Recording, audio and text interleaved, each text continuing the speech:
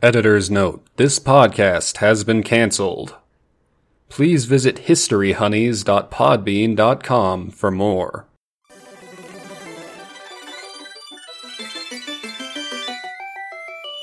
Hello and welcome to History Homies, the show where two homies talk about history. Joining me today is my eternal homie, Medibot. It's me, Medibot. Welcome to the show, Medibot. It's great This is to our be first here. episode. It's very unfortunately timed because I would have said friend before now, but after a betrayal like this, kind of just colleague, Ironicus, started a podcast called History Honey. I can't even say it. History Honeys.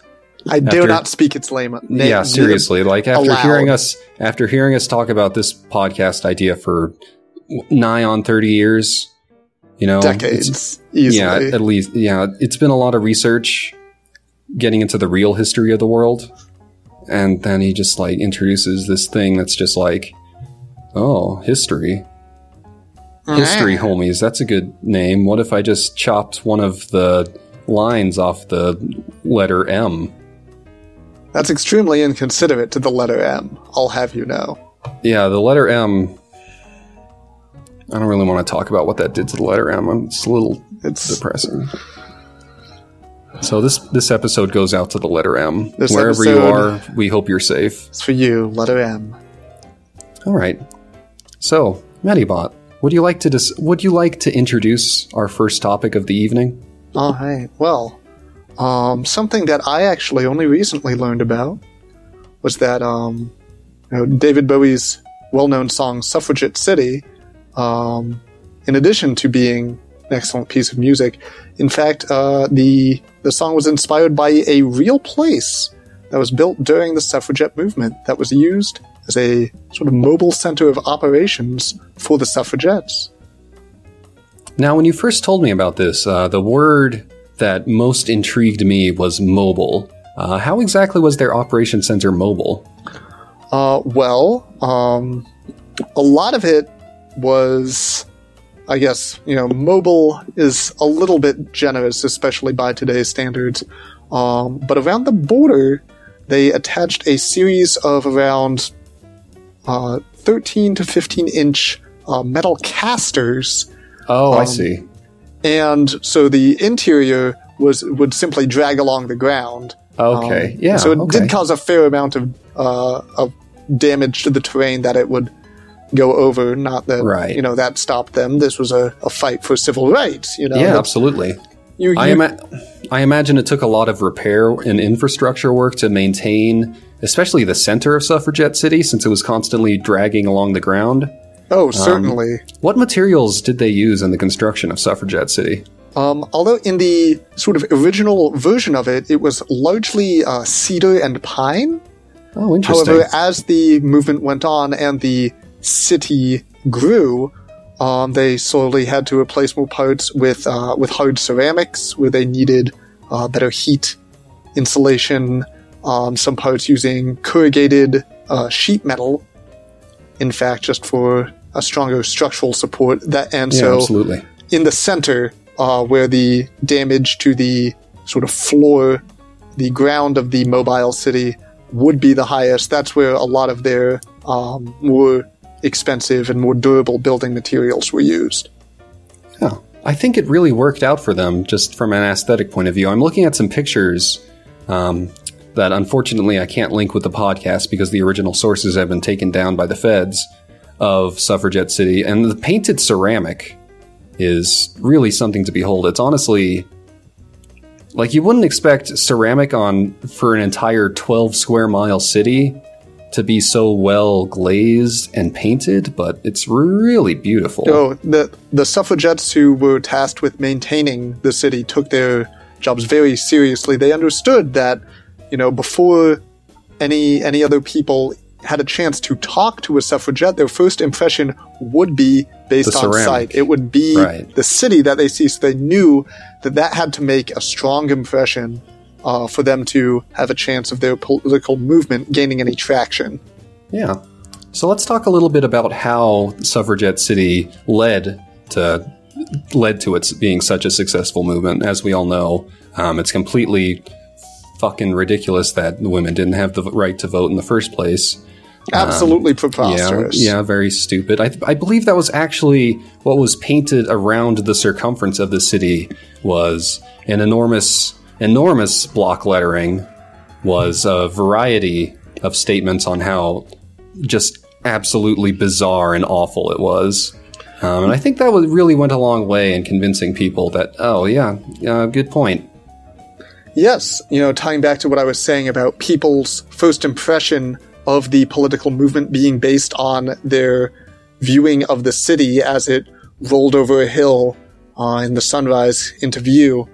So the slogans, messages, and other artwork that would be around the exterior at the city, it cycled fairly often. They'd have different members of the movement having a turn to take a block of the wall to paint, but the theme of all this art remained constant throughout the movement of the city.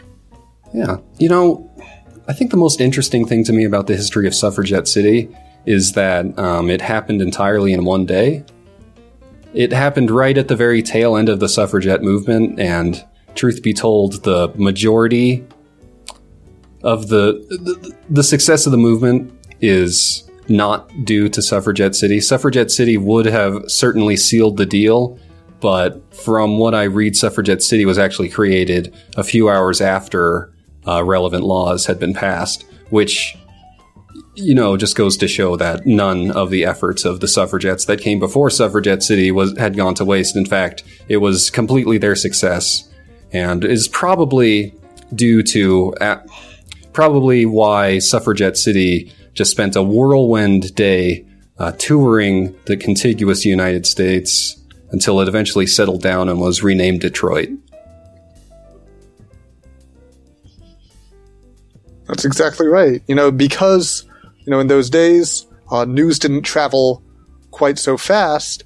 The suffragettes who were building the city still believed that they had some work to do. They knew they were close, but they were hoping that this would really, ensure their success, not knowing, not learning until hours later that sort of the battle had already been won. But, why put a good mobile city to waste? They still spread the message. That helped spread the news of the law having been passed.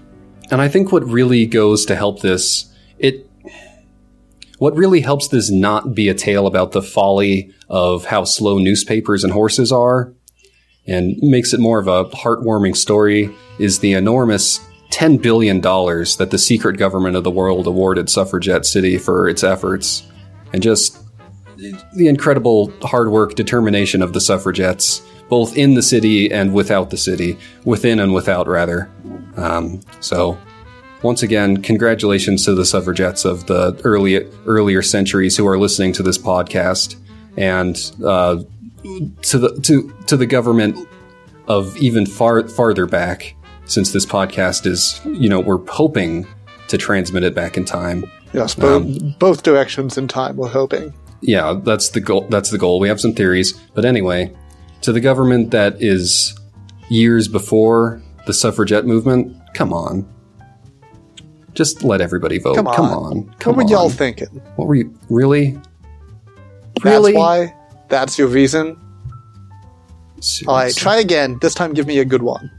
Yeah. Well, let's just hope that helps. So, enjoy the works of David Bowie. Enjoy the works, the late, great David Bowie. So here's my subject for the day. Okay. This is an old favorite of mine ever since I was cursed with the knowledge as a child, and I haven't been free from the knowledge ever since. Oh, cursed knowledge. Yeah, the only way to release myself from this curse, as you know, because I revealed the curse to you, thus cursing you and freeing myself, is to reveal the knowledge to somebody else. Right, and so this will help me transfer the curse away from myself. Yeah, so you had the bright idea after 2 days of wailing and trying to attack me, of just, telling everybody so that we would both be free and everybody else would be cursed, which is really the ideal state of things. Certainly. So anyway, on to the curse itself. Well, it's pretty simple. Geese are named after the spruce goose and not vice versa. That's the basics of it. That's the basics. Is that the bird we call collectively geese? The geese. The singular, the goose, was named after the spruce goose. The spruce goose predates any English name for that bird. That's correct. And, well, I certainly hope you turned off the podcast before we told you that. Yep. If you heard us say that, boy howdy, are you in some trouble. But I guess if you did hear that, then you might as well stick around and listen to us explain just how and why that happened. Because it really is a funny story. Your day's about to get a lot worse, though. Yeah, you'll need the little bit of humor that this is going to provide. So, geese. Goose. The very first question that comes to mind is, why do those sound so different? Geese and goose. I mean, it's not meese and moose. And as it turns out, the reason why it's not meese and moose is because the geese won. They triumphed over the mooses and stripped the title of meese from them. And the early humans, so inspired by this, or perhaps so terrified by this, started telling tale of the spruce goose. And now I bet you're thinking to yourself, wait a minute, that goes against what the thing you just said, where geese are named after the spruce goose. Well, as we just said earlier, time travel's real. So, we're at the dawn of human history. Tales of the spruce goose, the leader of the race of geese, who stripped the title from the meese, is resounding throughout human history. You can see legends of it cropping up everywhere, though of course due to time travel, most of those instances have been replaced with names of other legendary birds like The Rock, Dwayne The Rock Johnson, Batista. What are some other legendary birds? Help me out here. Legendary birds. Hulk Hogan, that's a good one. Hulk Hogan, Batman. Batman, that's a pretty huge one. Yeah. So yeah, that kind of thing has happened. And eventually humanity's fear, or perhaps hubris, got the better of them, and we created our own spruce goose. And, well, to protect humanity, the idea was put forth that the spruce goose never actually made it off the ground. And boy, I would have been so much happier with my life if I had just blithely continued believing that, because I would have never been cursed, Medibot never would have been cursed, and you never would have been cursed. Yeah. But, here we are. Here we are, uncursed, but you're cursed. Yeah, sorry about that. So the power of the legendary spruce goose was too much for the artificial spruce goose. It was thrust back in time. It attempted to rejoin the originator of its moniker. Time tried to fold around them and combine them back into one being. I want you to just hold on, gentle listener, and think about this for a second. Not only were the geese strong enough to defeat all those moose, and if you've ever tangled with a moose, you know that one moose on its own is no joke. Yeah, and like they defeated all of them. We're so far down this food chain. They defeated all of those moose plural. Yeah, that's why. They're also just bending time over itself in order to further cement their own power level.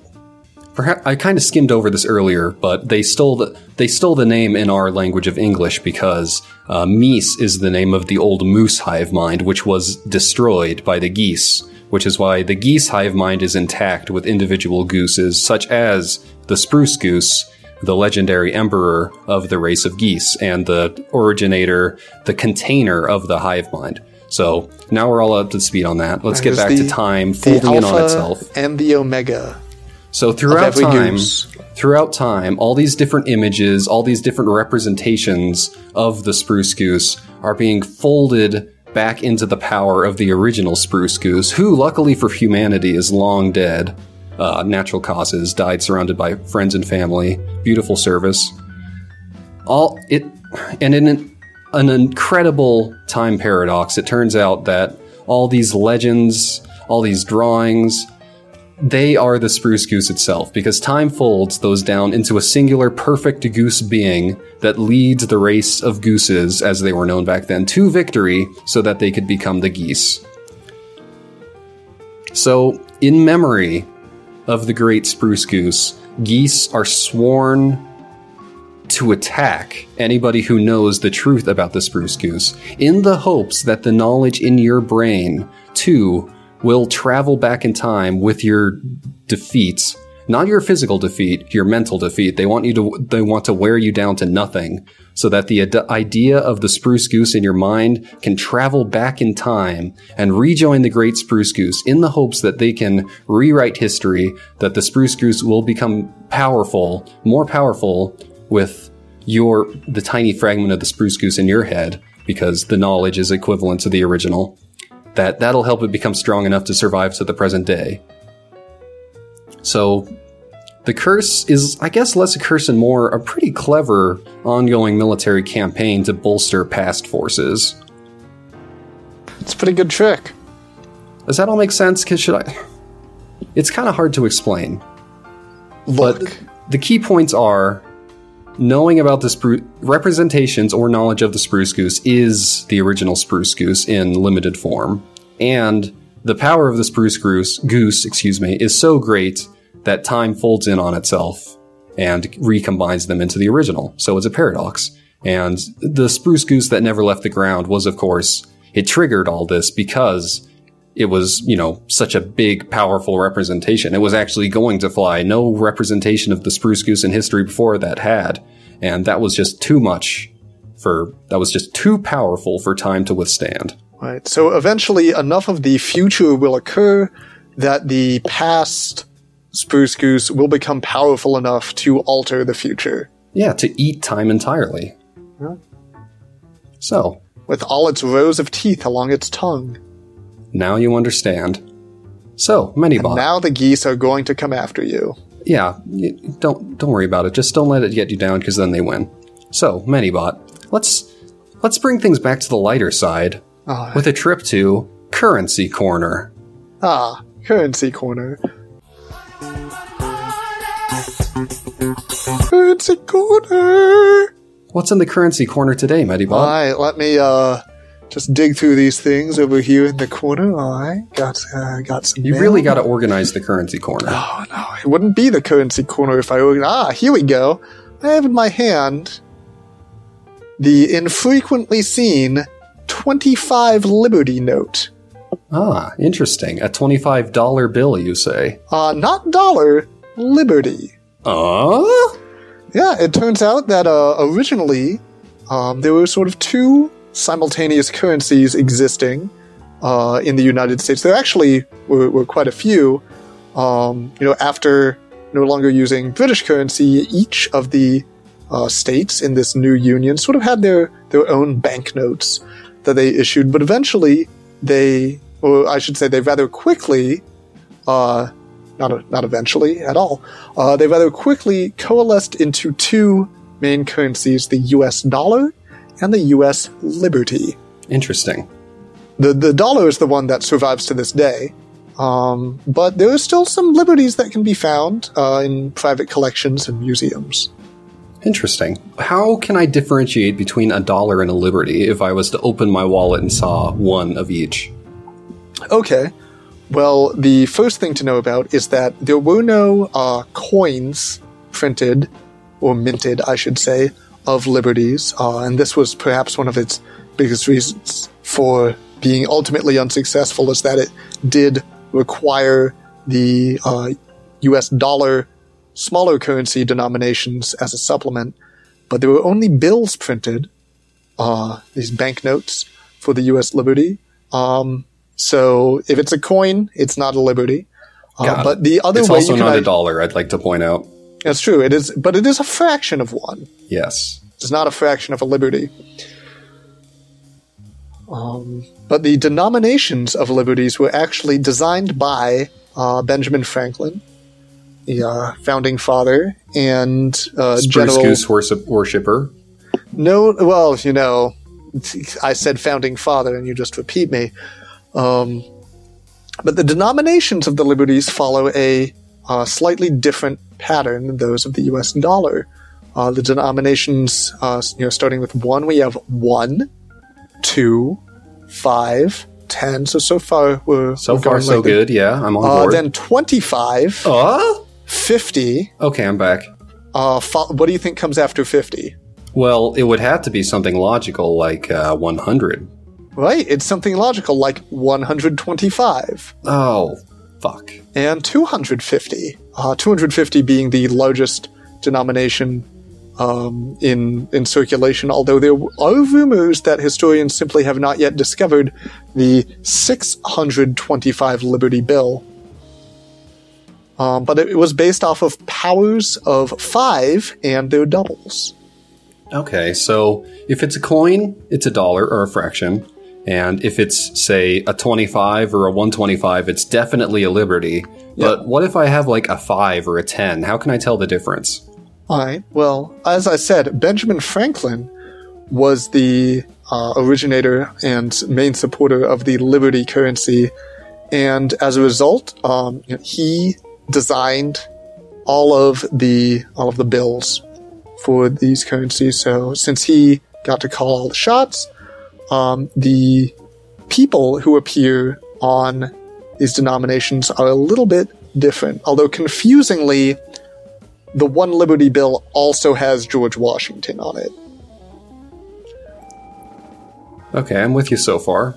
But as soon as we get away, other than that one coincidence, because George Washington, Pretty big much guy. everyone wanted to be friends with that guy. Literal giant, Yeah. He was stomping around outside 24/7. It was hard not to think about him when you were drawing the one of your currency. So on the 2... I almost said $1, but that wouldn't be accurate. No, it wouldn't. On the 2. On the 2 Bang Liberty on the Bill. twos. On the 2 Liberty Bill, he had John Adams, a Sure. good friend of his. Sure, On the 5, he put himself. that figures. On the 10, there was 2 of him side by side. Okay, is it the same drawing copy-pasted? Or No, are they're a they... little different. They're clearly looking at each other with slightly different facial expressions. Okay, I like that. That's kind of like Dada currency. I'm a fan. The 25 was Benjamin Franklin's wife. Okay. Alice Franklin. On the 50 was a picture of Ben and Alice actually kissing each other on the 50. Interesting. I was kind of expecting like a picture on the 50. I was expecting like one. Let's see here. There would be one Alice, 2 Benjamins, and a John Adams, just like kind of hanging out, having a kegger. But maybe they just couldn't fit all that, so they just narrowed it down to them kissing.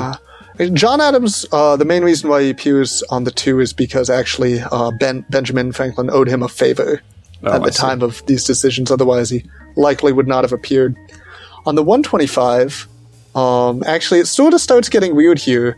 There are now those 2 Benjamin Franklins from the 10 are both kissing Alice. Okay.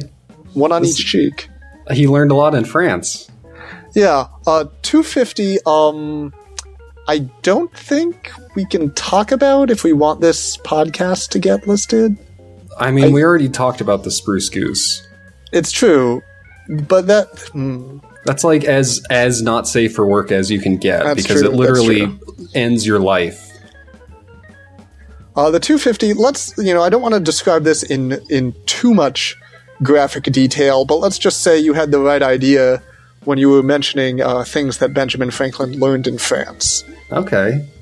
Baking?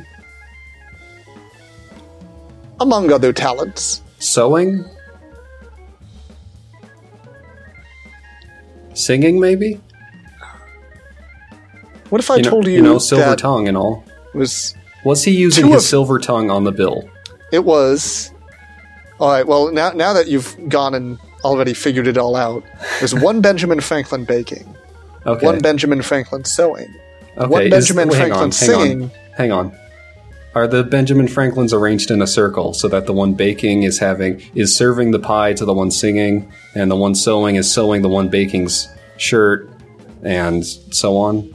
Not quite. They're in fact all sort of orbiting Alice Franklin,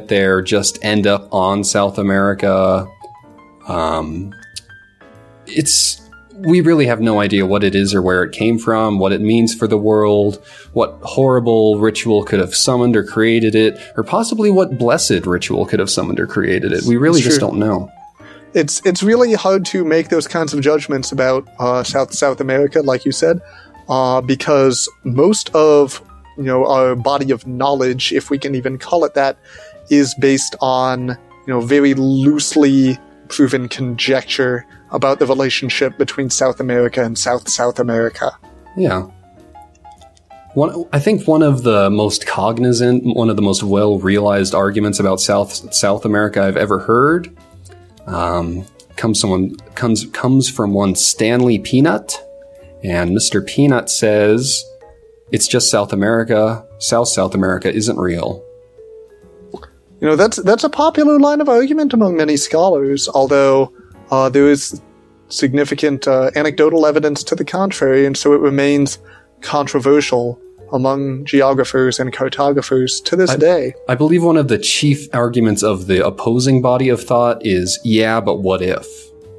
Yes. The line of thought of, that the South America is, even if it is entirely within our minds are real, and therefore it exists without our minds, therefore we can travel to South America. Yeah.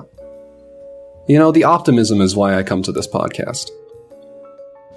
So, I'm sorry we couldn't say more about South America, but, anecdotally, there's also Smouth America. Smouth America. Which is Smash Mouth's continent. Yes, discovered by Smash Mouth while they were on tour. Yeah, on tour after Shrek 3, evidence all over, geological evidence pointed out that it must be very, very new indeed, dated to the release date of Shrek 3,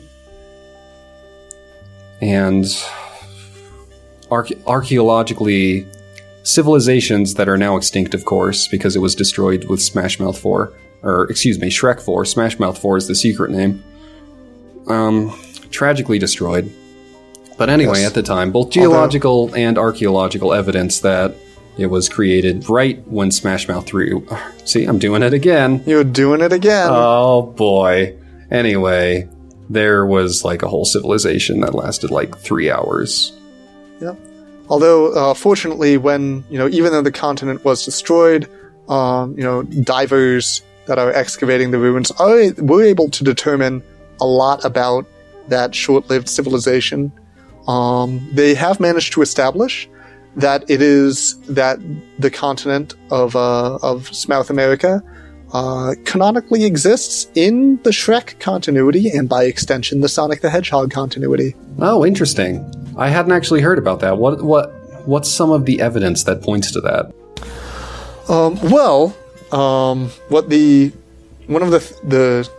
The main discovery that almost instantly got everyone to believe in South America, being part of the Shrek continuity, is that a flash, sort of fossilized, sort of petrified wood of Shrek's hut was found buried under some rubble, and by doing some analysis of the undersea rock down there, they were able to determine that before sinking, the land around it was likely a swamp.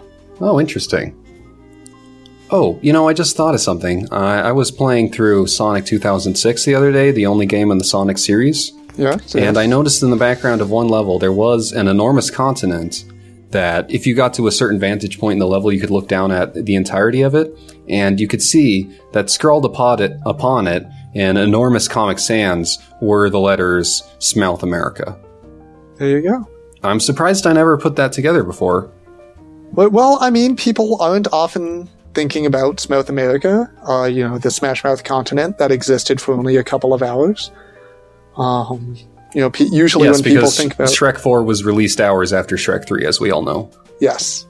That studio was really working overtime. Yeah. But usually when people are thinking about Smash Mouth, they think less about their geographic discoveries and more about their hit album, Fushu Mang. Then all those other things they did. I've never listened to any of their music. I've listened to all their music. Twice. Thanks for that email, reader. Thanks for that email. Medibot, what email did you pick out this week? Alright, let's see. Let me get it off the old printing press. Old daisy wheel over here. Daisy wheel. Alright, we have something from Arthur St. Whiskey. Hey, that's who sent my email too. Hold up. Oh, fan favorite. I mean, I guess favorite fan is more accurate. Favorite fan. Everyone's favorite fan, Arthur. This one appears to be hastily handwritten and sort of smudged a bit. Calm down, Arthur. Hope Arthur's doing okay. Arthur Shout writes, out to Arthur. what happened to the 8th color with robots on Mars within the Cave Patrol and dogs? Oh, interesting. It's very, very interesting that Arthur provided those seemingly disconnected elements in a ridiculous list, and is asking us to connect the dots. So, well, fortunately, the 8th color. I always got perfect grades on Connect the Dots in grade school. Oh, I didn't. It's all right. I can teach you. Regardless. Okay. So, 8th color, robots on Mars, Cave Patrol, dogs. Yes. So, what happened to the 8th color, right? Because there used to be, up until around mid-1700s, 8 colors in the rainbow. But if you ever see any photographs from back then, you'll see all 8 colors in the rainbow. Clearly. There was no limitation on lens technology that would have prevented that. Right. And so the question is, what happened to it? Why are records of it so sparse? I remember hearing, I hate to dip back into time travel, we get into it every episode, but I hear that it actually happened in the future, and so it doesn't happen in the present. That's from my basic understanding. Excuse me for butting in. Right. So the 8th color was used in order to, there was, originally on Mars, although we have found only minimal evidence of biological life on Mars, there were originally teeming amounts of mechanical life. Yeah, absolutely. On Mars. To which you belong, actually. I'm related. Yeah, well, descended, I'm related, only a quarter Mars robot.